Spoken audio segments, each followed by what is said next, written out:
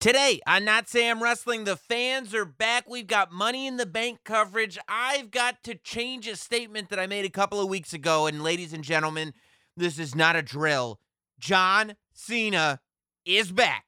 This is Not Sam Wrestling. This is Not Sam Wrestling. Introducing your host from New York, here is Sam Roberts.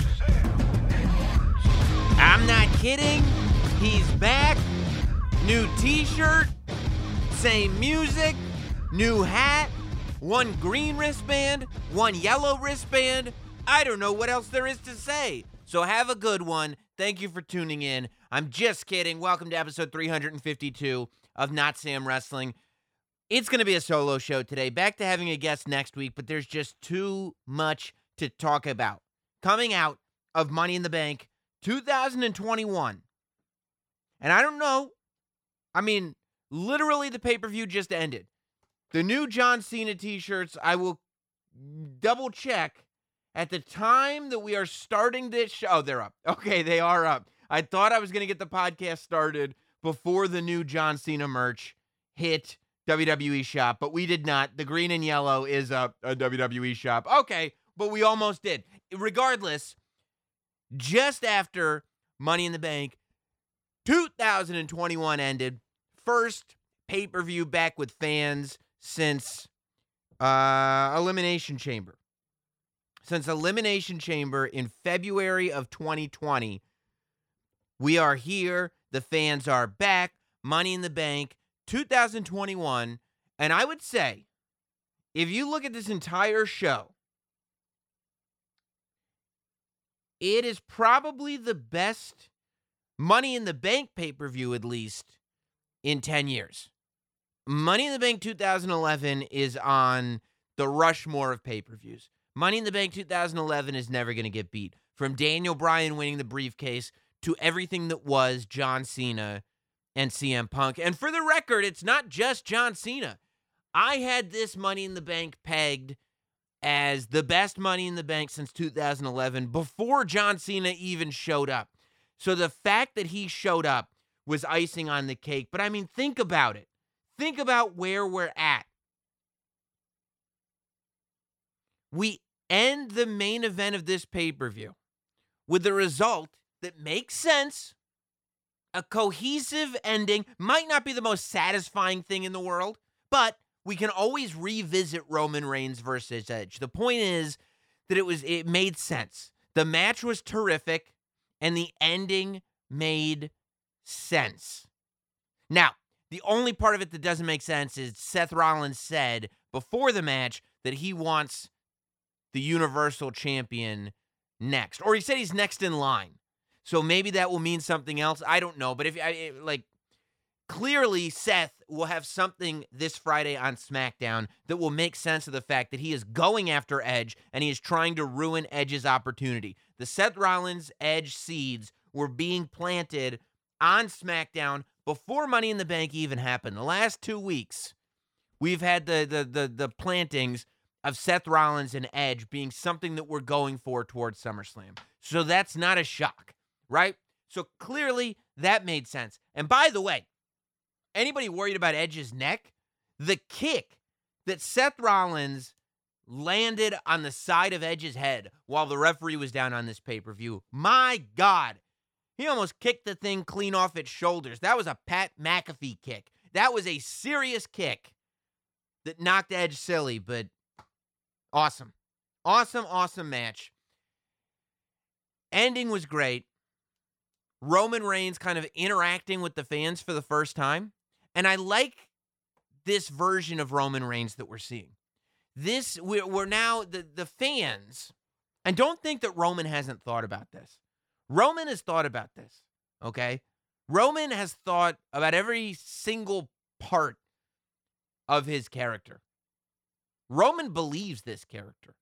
Roman truly thinks that he is the son, S-U-N, of the WWE. Roman truly believes that he is the entity that the WWE revolves around. And you could make the argument that maybe he is. Maybe he's not so crazy. If anybody could take that claim, who but Roman? The idea that now he's kind of interacting with fans, right? Multiple times throughout the match. When the match started and you heard, "Let's go, Roman. Let's go, Edge. Let's go, Roman. Let's go, Edge." Roman, genius move. And by the way, there were a few genius moves in interacting with the audience that we'll talk about as the podcast goes on today. Roman, as a character, really what Roman as a performer, I believe, was doing, was going to the audience and trying to get the "Let's go, Roman" side to dissipate, right? You don't want to hear a 50-50 split. Roman is a villain, and that's what he wants to portray. But how does he do that? You can't just go and ask the audience, "Hey, please stop cheering for me," because all it does is acknowledge that you're great. So instead, he gets mad at the audience for cheering for Edge. The character gets mad at the audience that was cheering for Edge. So what he's really doing is he's not going to convince anybody that was cheering for Edge to go on his side, but hopefully some people saying, "Let's go, Roman," will go, "Oh, what a dick. What an insecure fool. He's that worried that these guys are cheering for Edge. Maybe I should start cheering for Edge." And boom, you got more people cheering for Edge. We saw for the first time in this Roman Reigns character, and if you really analyze, it's been 11 months of this Roman Reigns character slowly unpacking before our eyes. At some point, and I don't know if it'll be after WrestleMania, I don't know when it'll be, but whenever there's a nice clean break in this character, I am going to sit down and do a full breakdown of the character study that we have been watching unfold for the last 11 months, because it's been truly remarkable. And a new chapter was written tonight in the way that Roman interacted with the audience. He didn't like being booed, and he didn't like fans cheering for Edge. There was an insecurity displayed in the Roman Reigns character that we have not seen before, because he hasn't been interacting with fans before. He doesn't like it. You could go a few directions with this character. This character could be the type that doesn't care if the fans are cheering, doesn't care if the fans are booing. I mean, John Cena, as a character, clearly thought that he was the man in the WWE, right? But he wanted to become the man, this character, by earning what he got. And he believed that the WWE Universe could react however they were going to react, and he was going to win them over with his work ethic eventually. Or he wouldn't, and that was fine too. He always said, whether he was doing an interview, whether he was cutting a promo, whether he was in character or quote-unquote out of character, because there's no such thing, he said, cheering or booing, I think it's great that the WWE Universe is allowed to express their opinion, and that's what this is all about. I would never try to control that. Roman is trying to control that. Roman doesn't like it when he gets booed. That is the flaw in Roman. That is what makes him dastardly. That's what makes him a bad guy, is that little insecurity that he takes out on everybody around him. He doesn't just want to be acknowledged. He wants to be revered. You can't say "revere me" because you sound small when you say "revere me." But when he says "acknowledge me," he wants fans to revere him. The character is what I'm talking about. And that's a trait that we haven't seen before in that character. That's a smallness that we have not seen before in that character. So I thought that was brilliant. You have Seth coming in, interfering, match restarts. There was a moment where I was like, oh, is Seth gonna break up the hold, but then still throw Edge on top of Roman so that Edge can win the title and he can face Edge?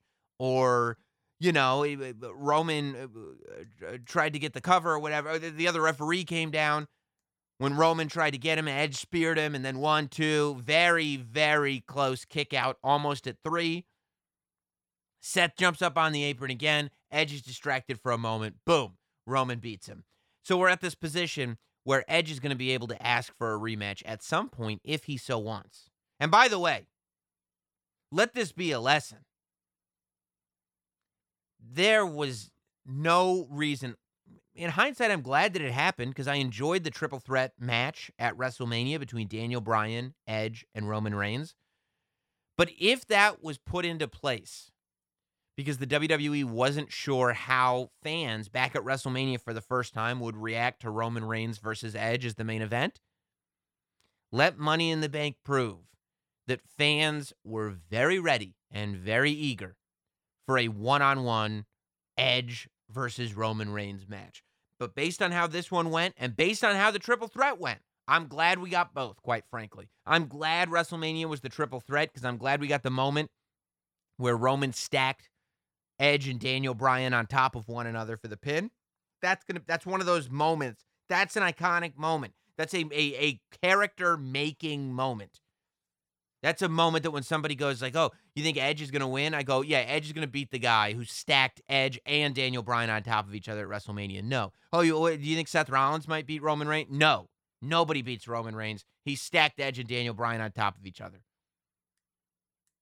So you got that moment, and now you got this, where you have the interference with Seth, and then it boils down to Edge and Seth Rollins, and they end up fighting into the audience. So now you're sitting there going, I can't wait to watch SmackDown on Friday, and I am already looking forward to seeing Edge and Seth at SummerSlam. It's a similar feeling to when Randy turned on Edge the Raw after the Royal Rumble and started to build towards that Randy Orton Edge match, which we never really were satisfied on that rivalry, I don't think, because it took place in front of no fans. You know, we got the greatest wrestling match ever, which it's hard to ask for anything more than the greatest ever.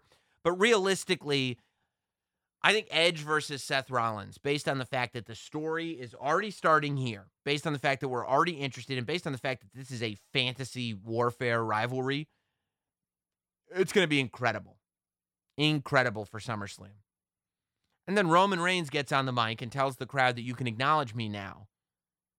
And the music plays, and it's been long rumored that John Cena was coming back to the WWE. It's been long rumored that John Cena was coming back to face Roman Reigns at SummerSlam.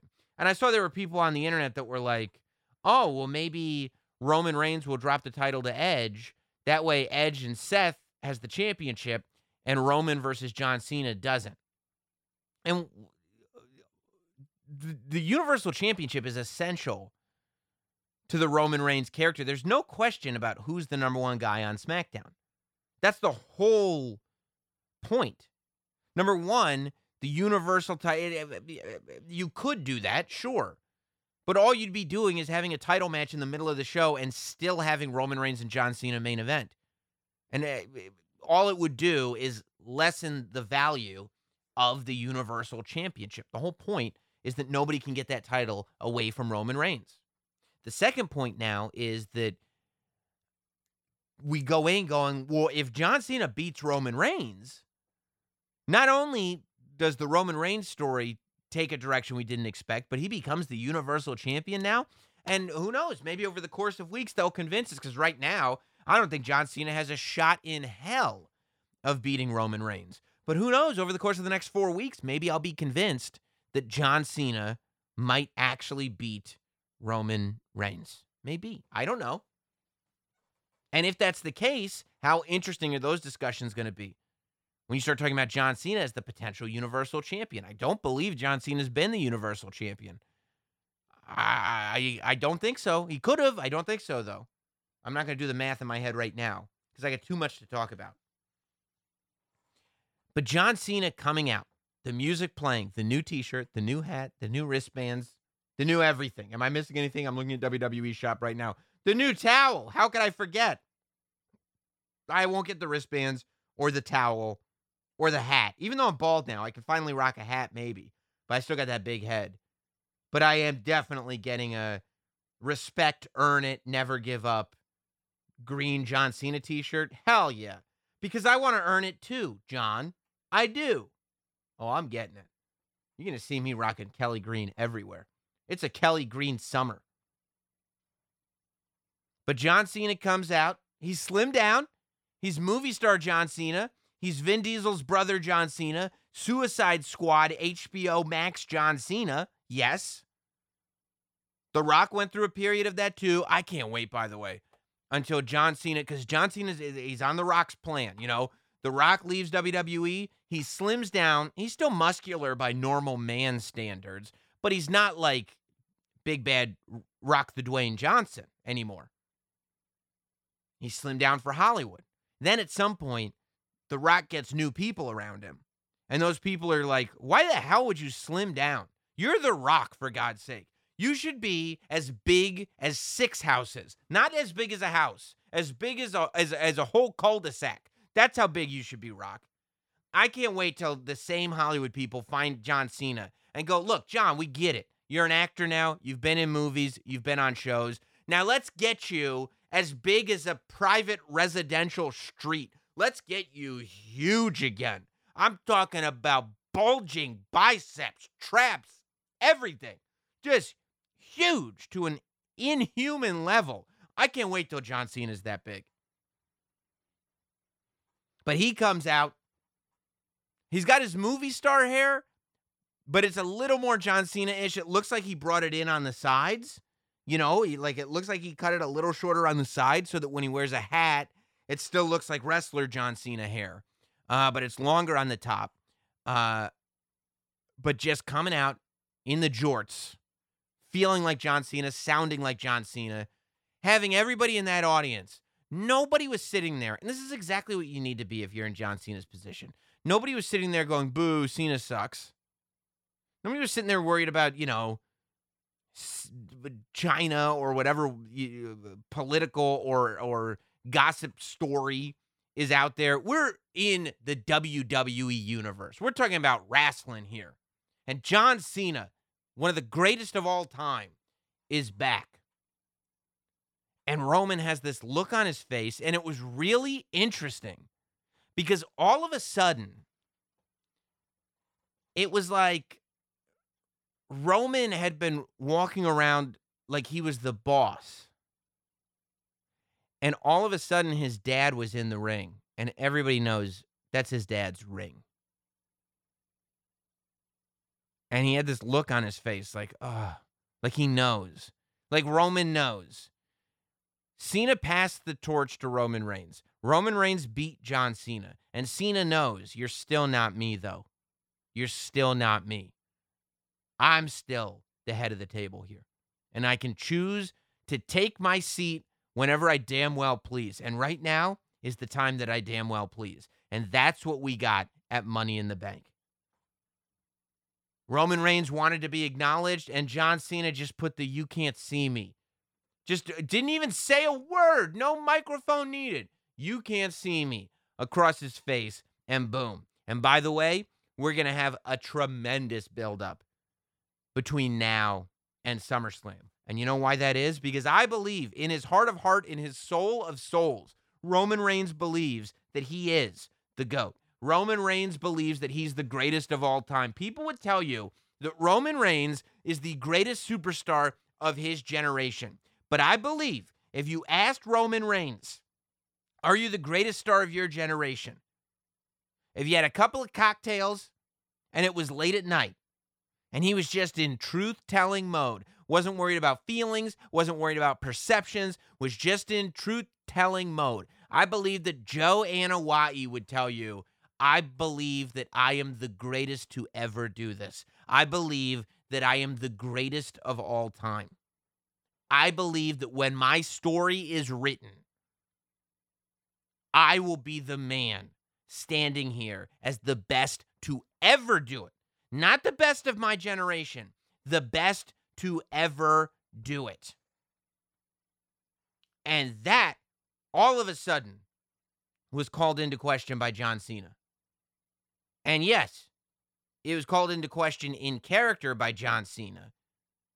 But in reality, the same way that real tension existed between The Rock and John Cena, and the real tension that existed between The Rock and John Cena, in my humble opinion, had nothing to do with comments that John Cena made about The Rock when The Rock left WWE. That's petty. That's childish. That's nothing. It was years ago. It was about The Rock thinking John is not good enough to wear my boots. And John Cena thinking, you need to step aside, Dwayne, because this isn't your era anymore. I'm here now. And that's why The Rock's promos were far more biting than they had to be. Far more personal than they had to be.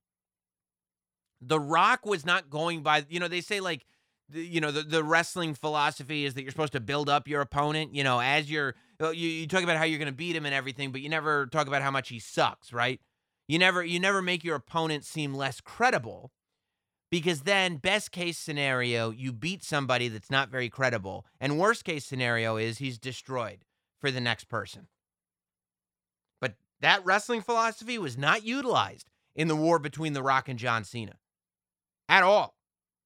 The Rock went out there to disintegrate John Cena. Fruity Pebbles? He was mocking not only Cena's wrestling, not only Cena's wardrobe, but Cena's corporate sponsorships. The Rock was fucking with John Cena's money.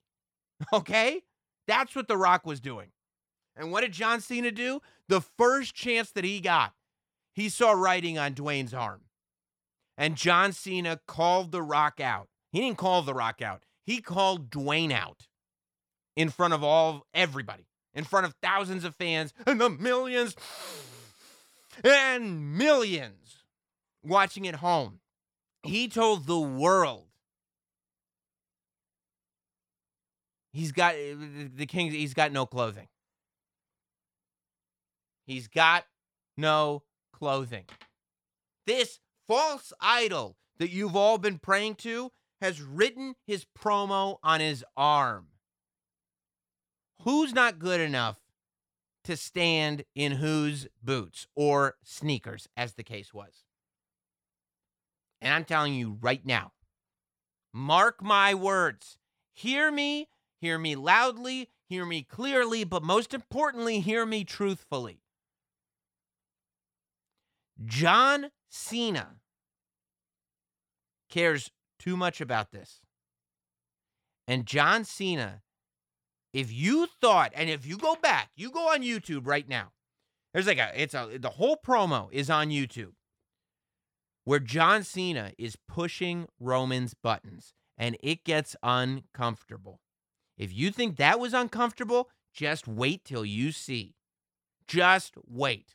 Because John Cena, not the wrestling character, the real life guy, is going to show up to SmackDown on the way to SummerSlam, and he's not going to go, hey, Roman, this is super fun. Let's have a good time and have a fun match out there.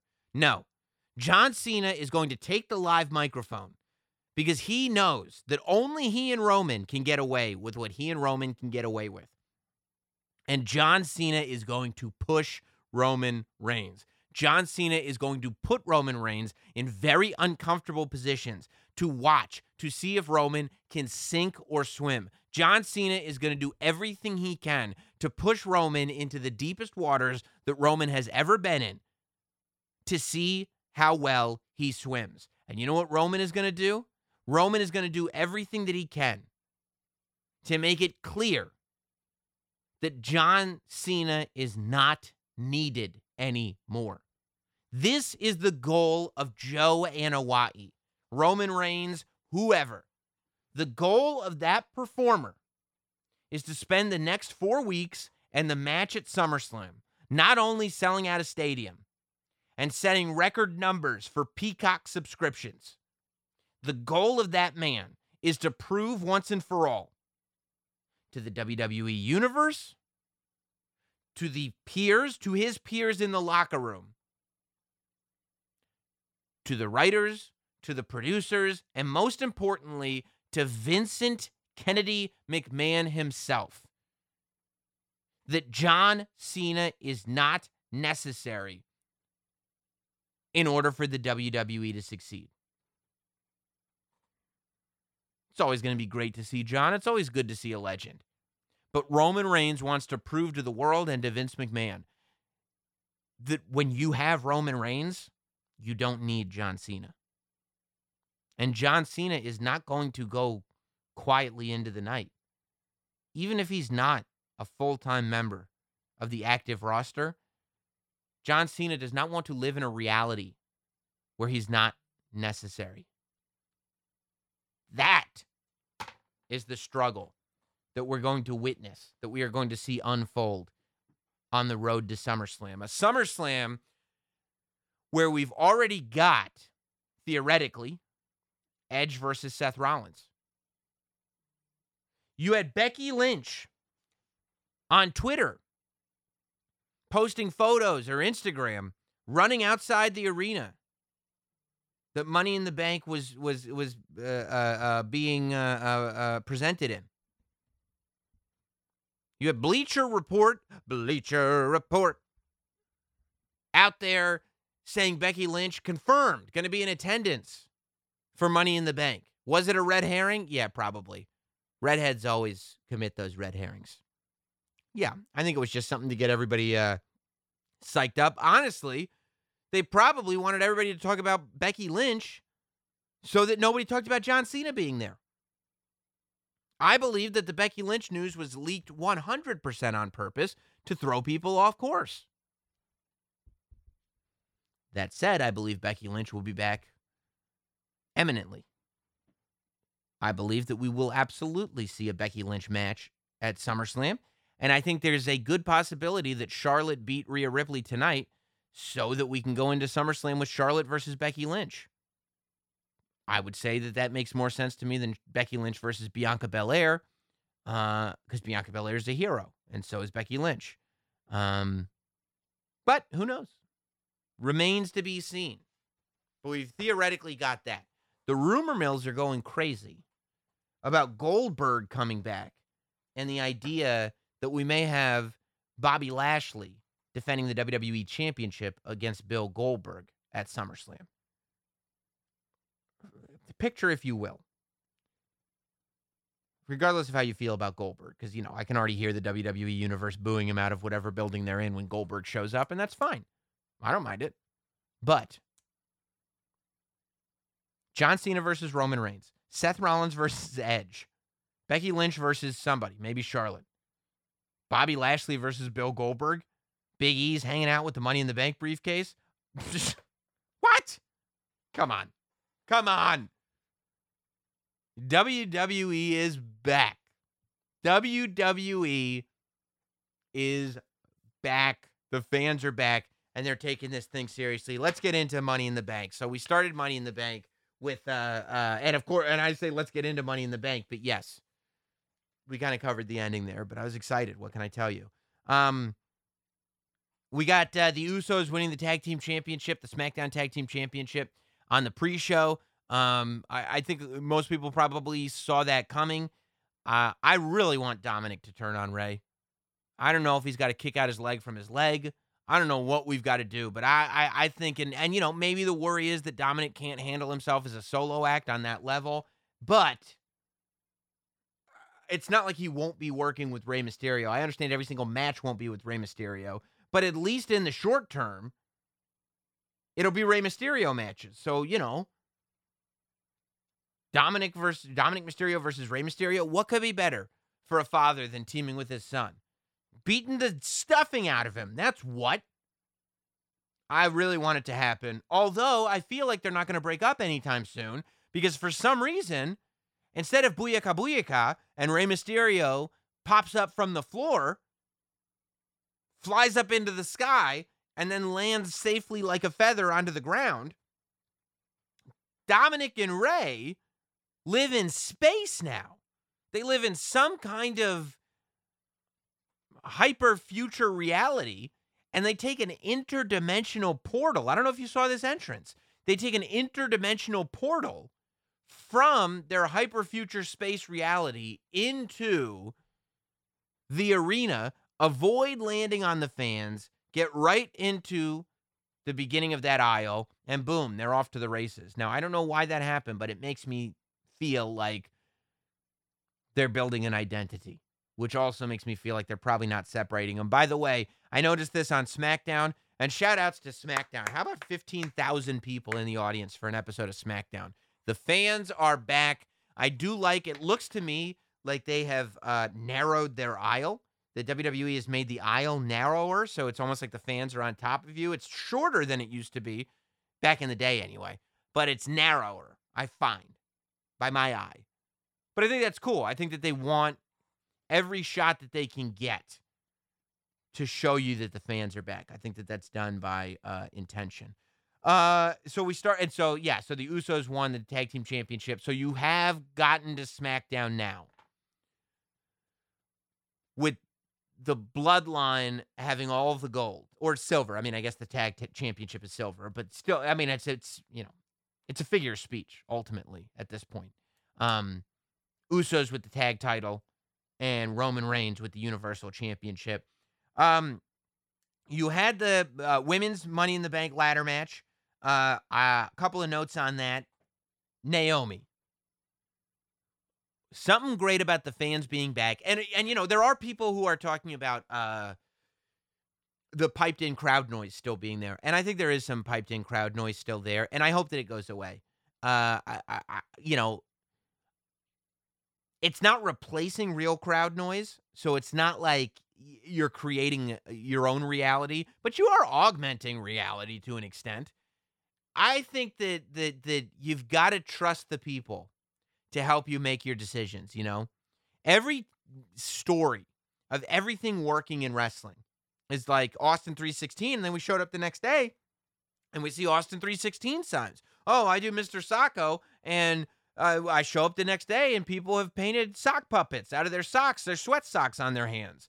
Oh, we knew Hulkamania was the thing because of all the red and yellow T-shirts we were selling. We go to the arenas, there's all the red and yellow T-shirts. There's, every story is that way. And, if you hand everybody a red and yellow T-shirt, you don't have the same wave of momentum as if they bought them. And you can't fake that. You can't. Because it's a feeling that drives people to buying the shirts. It's not just the fact that the shirts are there. So, while I think that, if somebody gets booed, like when Roman Reigns won the Royal Rumble and he got booed in Philly, people were like, oh, well, that's just Philly. Yeah, but people watching it didn't think to themselves, oh, that's Philly. They heard a crowd booing him severely, and they said, okay, we're going to go with that. And they started booing him in all the arenas. That said, if you had piped cheers in, you wouldn't have motivated the people to cheer. The reason that they booed right along with Philly was because there was something inside them. Whether they were going to boo Roman or not, there was something inside them that agreed with what Philly was doing. They found the boos to be truthful. And that's why they joined along. If you hear a reaction for somebody, and in your heart, you don't find it to be truthful, you will not follow that reaction. Wrestling fans are not stupid. There are some stupid wrestling fans, but there are some stupid people in all groups. I've met stupid Smash Mouth fans, believe it or not. Not all of them, but there are some. So, yeah, I mean, there are some stupid wrestling fans, but those aren't the ones that you cater to. Most of them are very, very smart. For instance, yours truly, the last professional broadcaster. I'm the biggest wrestling fan I know. I'm also the smartest guy that I know. So I would say there's a correlation there. There are some really stupid wrestling fans, but they're not that big wrestling fans. You see the correlation? The bigger a wrestling fan you are, the smarter you are, I think. Vince McMahon cut the promo during the Attitude Era. Shades of gray. Good guys and bad guys.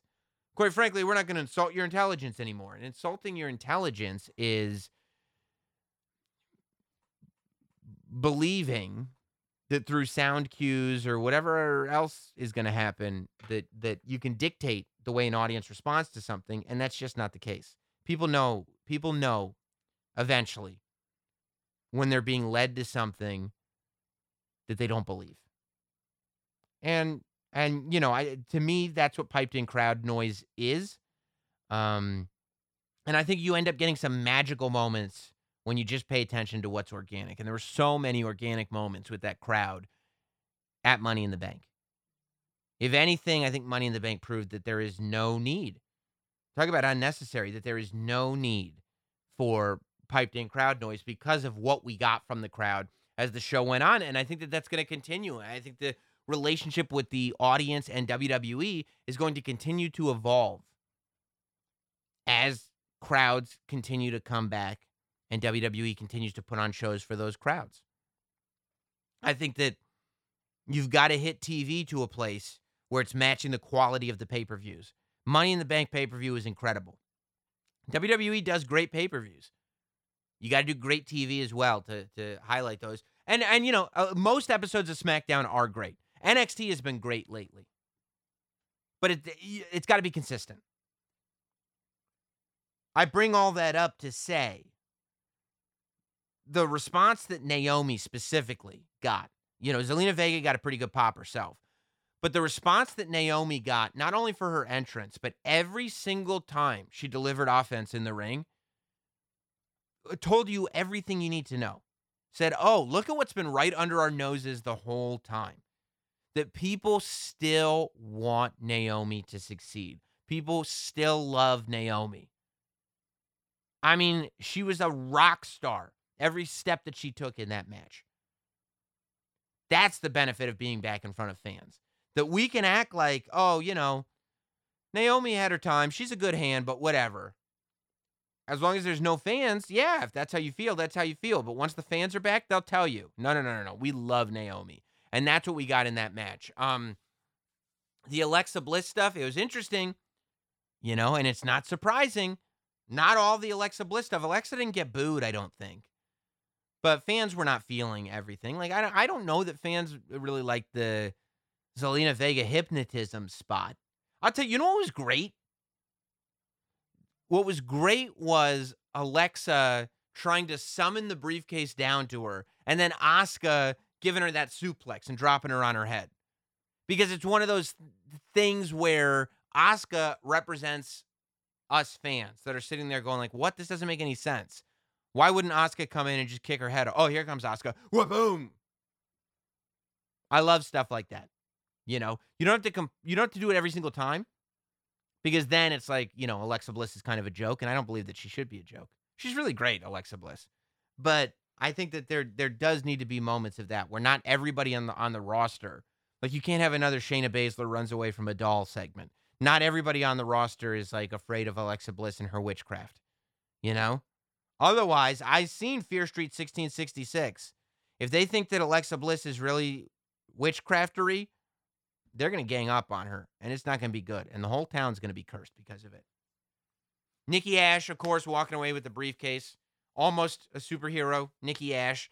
I thought that was cool. Obviously, they were in the fields of having some heroes with briefcases, having some good guys with briefcases, and there's always two ways you can go. Look, the only thing I'll say about that is and I said this on the Thursday podcast, every Thursday we do a Patreon exclusive podcast. Of course, if you go to patreon.com/NotSamWrestling, you'll be able to get the show early and ad-free. As soon as I'm done recording, it goes up on the Patreon site. You can also watch the show as I record it live. We do Q&As after every show. We did a Zoom before Money in the Bank, before every pay-per-view that I'm not doing kickoff shows for, which are a lot these days on the main roster. We do Zooms, and we get on with some of the upper-tier Patreon members, and we just kind of talk about everything going on the pay-per-view. It's a lot of fun. It's some of my favorite stuff to do. But on the Thursday podcast that we do straight for Patreon, I talked about the importance of the Money in the Bank briefcase and how that needs to come back into play and how the importance of it needs to be cemented. Last year, Asuka won the Money in the Bank briefcase, and the next night she's given the Women's Championship. This is not something that perturbed me. It's Becky Lynch had to go home and become a mama. Made perfect sense to me. Why do a tournament and all this stuff? Asuka wins the championship. I was totally fine with it. What I wasn't fine with was Otis losing the briefcase to The Miz. Somehow Otis being on this roll, and then it just comes to a screeching halt, and The Miz ends up with the briefcase somehow. I hate when the briefcase gets switched, and I hate when briefcase holders don't win the championship. We have to feel like when somebody wins that Money in the Bank briefcase, they're going to become the champion.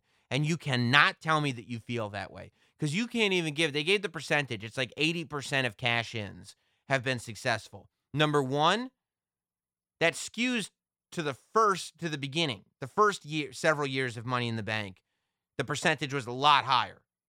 And more recently, in the Baron Corbin years and the Damian Sandow years, that's where it goes down. But that statistic is still misleading because it's not winners of the Money in the Bank ladder match. It's holders of the briefcase. There have been a few times where the briefcase has switched hands, So think about last year. So for me, I need to feel like the person who wins that briefcase is going to be the champion. That's the magic of it. In 2011, when Daniel Bryan won that briefcase, it was like Daniel Bryan was not going to be the champion of the world. There's no way he's going to be world champion. But he got that briefcase, and you're like, I don't see how they're going to get themselves out of it. And you know how they got themselves out of it? Daniel Bryan won the world championship.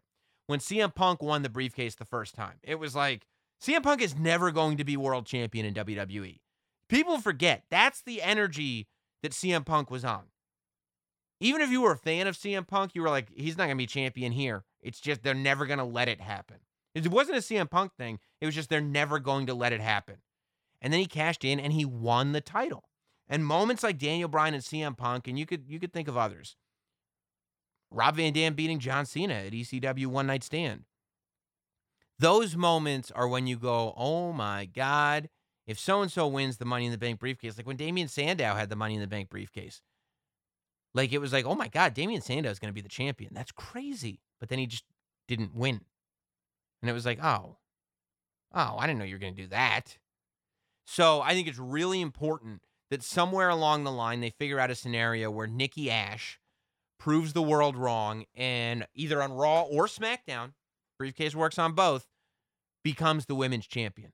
Nikki Ash absolutely must become the women's champion. And I think it's going to be great when it happens. I think so far the Nikki Ash experiment feels successful. Feels like it was clicking with the audience.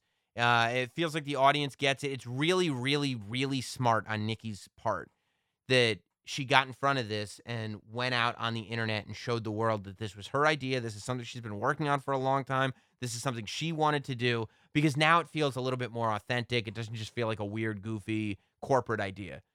It feels like there's a realness to it, which is essential, especially to a character like this. So yeah, that was my takeaway on that. She must become the women's champion. I'll be glad when she does. You had Omos and AJ. They retained the tag team championship against the Viking Raiders. This was what it was. I would say the highlight was Omos' offense. I think Omos might have sold a little bit too much in this match. I don't think Omos does well when he's being damaged, but I think he is a specimen when he's unleashing offense. The Gorilla Press Slam that he dropped, I don't remember if it was Eric or Ivar. I think it was Eric. But getting one of those Viking Raiders like it was nothing, I kind of wish the commentary team had made a bigger deal out of it. Getting this 300-pound power lifter and just Gorilla Press slamming him down to the mat. Awesome. Awesome, awesome, awesome. And there were a lot of really, really cool big man moments in that match with Omos. And I think that's what Omos is all about. So it was a successful match for sure. I don't know what's next for the Viking Raiders, though. Kofi got destroyed again. Kofi got destroyed by Bobby Lashley, but I think that was the story of the match. Kofi was just, he was doing his job, man. There will never come a time when there won't be love for Kofi Kingston. There will never come a time when we are not ready to see Kofi Kingston be champion again. That's the beauty of Kofi Kingston. That he could lose to Brock Lesnar in 30 seconds on the first episode of SmackDown. He could get pulverized by Bobby Lashley at Money in the Bank. Will never matter. We will always be ready for Kofi Kingston to be champion again. It's just a matter of time. The whole thing with Bobby Lashley letting MVP know that he was partying too much, he's doing too much of this, he's doing too much of that. I think this is all build up. We got Kofi, unfortunately, was the lamb that was led to the slaughter, but we got the demonstration of what Bobby Lashley has in store. And I think Goldberg is going to be the beast that this other beast battles at SummerSlam probably, and it makes sense. Let's talk about Charlotte and Rhea Ripley and the fans that were involved in this match. This was left to them. There was nothing. Sometimes the stories are so good that the performers are put in a situation where they can't go wrong. I felt like the story leading us to this match put the performers in a scenario where they can't go right. I mean, there was this story going in made absolutely no sense. The match, the last pay-per-view match that they had ended with some like weird intentional disqualification where like Rhea Ripley is learning from Charlotte or something like that. We get to Raw and I'm sitting there going like, well, unless I get maybe Rhea's going to be under Charlotte's learning tree, but Rhea's the champion, so why would she be under Charlotte's learning tree? And we get back to Raw, and it's like, no, we're going to do a rematch. And I'm sitting there going, okay, I was confused before the last pay-per-view as to who the good guy was and who the bad guy was. Now I have no freaking idea who's who. Nothing makes sense. Why are you doing this to me? And I thought going into this thing, I was like, we're back in front of a live audience. And if I'm not getting what this story is, nobody in the audience is getting what this story is. Nobody in the audience is going to know who's the good guy, who's the bad guy. Nobody in the audience is going to know who they should root for and who they should boo, because there's been nothing to tug on your heartstrings. There's been nothing that speaks to your soul. There's no story at all. And you could hear it, man. You got Charlotte, who is the greatest women's wrestler of all time, period. And Rhea Ripley, who has the potential to be at the top of that list right alongside Charlotte. The most buzzed about female rookie since the original 4 horsewomen of NXT, Rhea Ripley. And they're having this match. And nobody knows what's going on. And what are they chanting? We want Becky. You heard it from the beginning of the match. We want Becky. We want Becky. Charlotte took this audience. Charlotte is a gymnast by trade, okay? Keep that in mind. She did not train all her life to become a professional wrestler. Sure, it doesn't hurt that she's got the Nature Boys genetics in her blood. That's why she looks like she's told me in an interview. That's why she looks like a gymnast when she moonsaults, because she's a gymnast. Charlotte took this audience in the palm of her hand, and Rhea Ripley was right there with her, and completely flipped the script. Charlotte flipping off the fans at the beginning of this match was an absolute genius move on Charlotte's part, because it immediately told them, I'm the bad guy. I don't like any of you. I am not happy to see you. I am not happy you're having a good time, and I hope you have a terrible day. And Rhea is like, whoa, I might have an attitude about me, but I like these fans. And boom, the fans know exactly who to cheer for and exactly who to boo. Charlotte told them without telling them. Charlotte got there and might as well have had a sign on that says, I'm the heel, I'm the heel. But she did it in an organic storytelling way. She took control of the situation. And she continued throughout the match to take control of that situation. Rhea Ripley and Charlotte told an immaculate story that the crowd was not fed and the crowd was not ready for, but they got regardless. And when Charlotte hooked on that figure 8 and Rhea finally started tapping, oh my God, they were eating out of her hand. You saw the looks on their faces. This has nothing to do with sweetened crowds. This is the real deal. The crowd was reacting to the finish. They had walked in going, I don't care about this match. And by the end, they cared about this match. Why? Because Rhea Ripley and especially Charlotte Flair made them care. I mean, perfect. It should be studied. This match should be studied. Well, what do I do? It was a bad audience. No, this is what you do. You tell the story. You don't wait for the audience to tell you this. You tell the story. And if you're a good storyteller, the audience will be there with you. Perfect. Charlotte, the new women's champion. Does that mean that Becky Lynch is coming back to challenge Charlotte. Does that mean that Nikki Ash is going to try to cash in the Money in the Bank briefcase soon? Who knows? Who knows? So, next was the Money in the Bank, the men's Money in the Bank briefcase. But before that, we spent a while with Peacock completely spazzing out.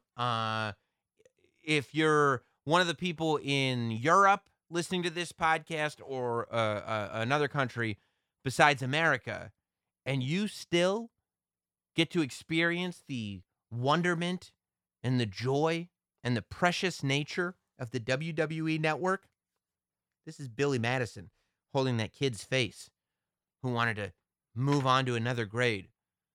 Don't you ever say that. Stay where you are. Stay as long as you can. Enjoy the WWE Network. Enjoy all of it. Look, Peacock's great, mainly because they got the Ultimate Show on Peacock. I'm sitting there going on Peacock and fantasy booking once a month. I don't have a complaint in the world. I get to sit there and not only fantasy book a men's match, a women's match, and a tag team match, but I get to book the endings? Come on. I got nothing to complain about. And by the way, before we get to this thing about Peacock, I do want to make a statement that a couple of weeks ago, and I said that I am the star maker, that I deserve to be acknowledged as such. You can acknowledge me. And I laid it all out there. That I show up to WWE, and the minute that anybody is put next to me to get that primetime Sam Roberts rub, they are on television. Pat McAfee is introduced to the WWE. They go, we'll put him next to Sam on the NXT pre-shows. Sam, show him around. Show him the ropes. And what happens? Boom. Color commentator for SmackDown. Jimmy Smith. Before we got to Jimmy Smith, Mansoor. Let's try Mansoor maybe on a pre-show. Let's see if he's any good. Let's put him next to Sam. Boom. He's a Monday Night Raw superstar. I don't know. This Jimmy Smith guy, he doesn't really watch wrestling, but he does his homework really well, and he's a great broadcaster. Let's put him next to Sam. See how he does on the pre-show. Boom. Play-by-play for Monday Night Raw. Andy Shepard from NXT UK reached out to me, and he said, I think you need to make an addendum to your statement. I said, what's that? He goes, remember the Worlds Collide pay-per-view? I went, oh my God, how could I forget? When they didn't do a takeover before, I think it was Survivor Series. They didn't do a takeover before Survivor Series. And instead, they did Worlds Collide, where NXT UK came over and all that. Walter was on the show. Andy Shepard was a ring announcer. Andy Shepard was put next to me on the Worlds Collide pre-show. 6 weeks later, he is play-by-play for NXT UK. Andy, lead play-by-play for NXT UK. How did he get that gig? Because he co-hosted Worlds Collide pre-show with me. I don't know what it is about me on pre-shows, but the minute you put somebody with me, boom, that's why I'm not going to be... How about this one? How about the fact that Matt Camp shows up as the new host of Talking Smack? Matt Camp is hosting Talking Smack. Where do you know Matt Camp from? Gee, I don't know. The Ultimate Show? With Sam Roberts? Gee, I don't know. The guy in the basement on Not Sam Wrestling? Yeah, he got the Sam Roberts dust rubbed on him too. What's next? Ryan Popola host WWF Mania? It's ridiculous. I'll tell you what's next. You always know who's going to be the next person to get into a WWE commentary booth. You know how you know? Or get a high position in WWE on television. You know that because it's going to be whoever's standing next to Sam Roberts, but it ain't going to be Sam. I digress. I had a great time doing the Ultimate Show, though. Definitely check that out, and check out all the episodes. It's such a fun show. However, Peacock shit the bed while it was streaming this pay-per-view, and in a bad way. Like everybody in the United States. We missed all the... Thank God it was for the Money in the Bank match. So, we had 8 entrances that we had to stall through as things weren't working, but we missed the promo with Boogs and Matt Riddle. We missed all the men's entrances. I mean, it was bad. It was really, really bad. That stuff can't happen. This is WWE. You know, and if it were any other promotion, if it were AEW, if it were Impact, it would just be memed all over the place. It's a little tough for me to focus on because the whole Money in the Bank pay-per-view was so good, especially the end. But it was embarrassing. It was a really bad showing on whoever's part. You know, I'm not gonna say on WWE's part, maybe on Peacock's part, whoever's part. It was bad. You know, if you're gonna be in the streaming business, be in the streaming business. When you look at Sam Roberts now and all of the product that comes out of Not Sam, I stream live all the time. Every Friday night, it's Lonely Friday Night in the Not Sam studio. We stream out of the Not Sam studio all the time. It never looks like it looked on Peacock right before that men's Money in the Bank ladder match. So all I'm saying is, I don't know if you can fit a 20 by 20 down here, but if we want to do SummerSlam in the Not Sam studio, I'll just say it right now, I can guarantee you won't have any streaming issues. There's never streaming issues. I got wired Ethernet. And I get the big package, too. I got the big Ethernet. I don't know what Peacock's got. I have the top gigabit. I got the top internet package. So I got you if you need a streaming spot, WWE. Although you'll probably just take whoever's studio I was with on a pre-show.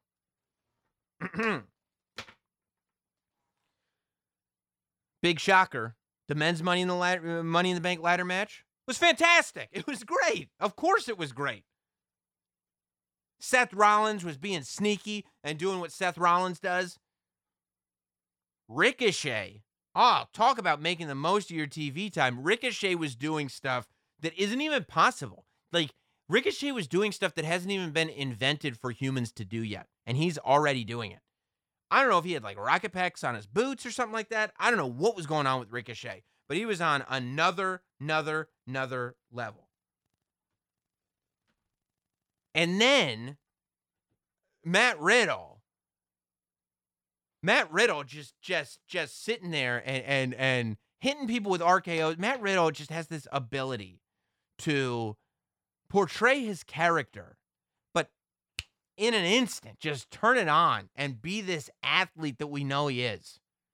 Like to entertain us with the character, but then also portray a person who can believably beat anybody. Unheard of. It's amazing. It's amazing. Finish was great. Seeing Big E climb that ladder, a literal ladder that goes with the metaphor. Seeing him pull down that briefcase. Let's tie it up. Let's dip it in dye. We need a tie-dye briefcase right now. And here's where I'm thinking this is going. So happy. So happy. And I will say this with Drew McIntyre, too. Oh, yeah, a couple of things before I get to Big E. Good thing I wrote notes. Drew McIntyre. I don't know, man. He's got to go through a rebuilding, I think, because the reactions for Drew, it wasn't Royal Rumble 2020 reactions. I'll just say that. And Kevin Owens, that bump that he took on the ladder was insane. But I'll say this about Kevin Owens. As fun as it is to watch him do stunners, God, I love that pop-up powerbomb. It reminded me of NXT Kevin Owens. I would love for him to bring back the pop-up powerbomb. I think the pop-up powerbomb should be Kevin Owens' finisher. I love it. It's awesome. Awesome. But I think that I love the idea of Goldberg actually beating Bobby Lashley for the title. I love the idea of Big E cashing in on Goldberg. Getting to see a Big E versus Goldberg match and Big E actually wins. And then we can move on to have Big E versus Lashley. But come on. Big E prophesized this long ago. Big meaty men slapping meat. I want to see it. I want Big E to win the WWE Championship by beating Goldberg. If that isn't the fantasy of every wrestling fan that's ever existed, specifically in the 90s, I don't know what is. Yeah. And then I did want to explain too. I tweeted the Michael Cole is so good. And here's why I tweeted that. Because people are like, bro, he doesn't even know the difference between an STF and a crossface. And it's like, okay, look, I understand. Heat of the moment, any of us would make the mistake. Oh, yeah, he hooked the toe. He didn't hook the arm, so whatever. Michael Cole has been working in WWE since 1997. 1997. He has been doing commentary for 20 years. Think about the job that you have. Think about how bored you are at the job that you have. Think about how long you've been at the job that you're at. Now think about wrestling. Think about the best times ever. Now think about the worst times ever.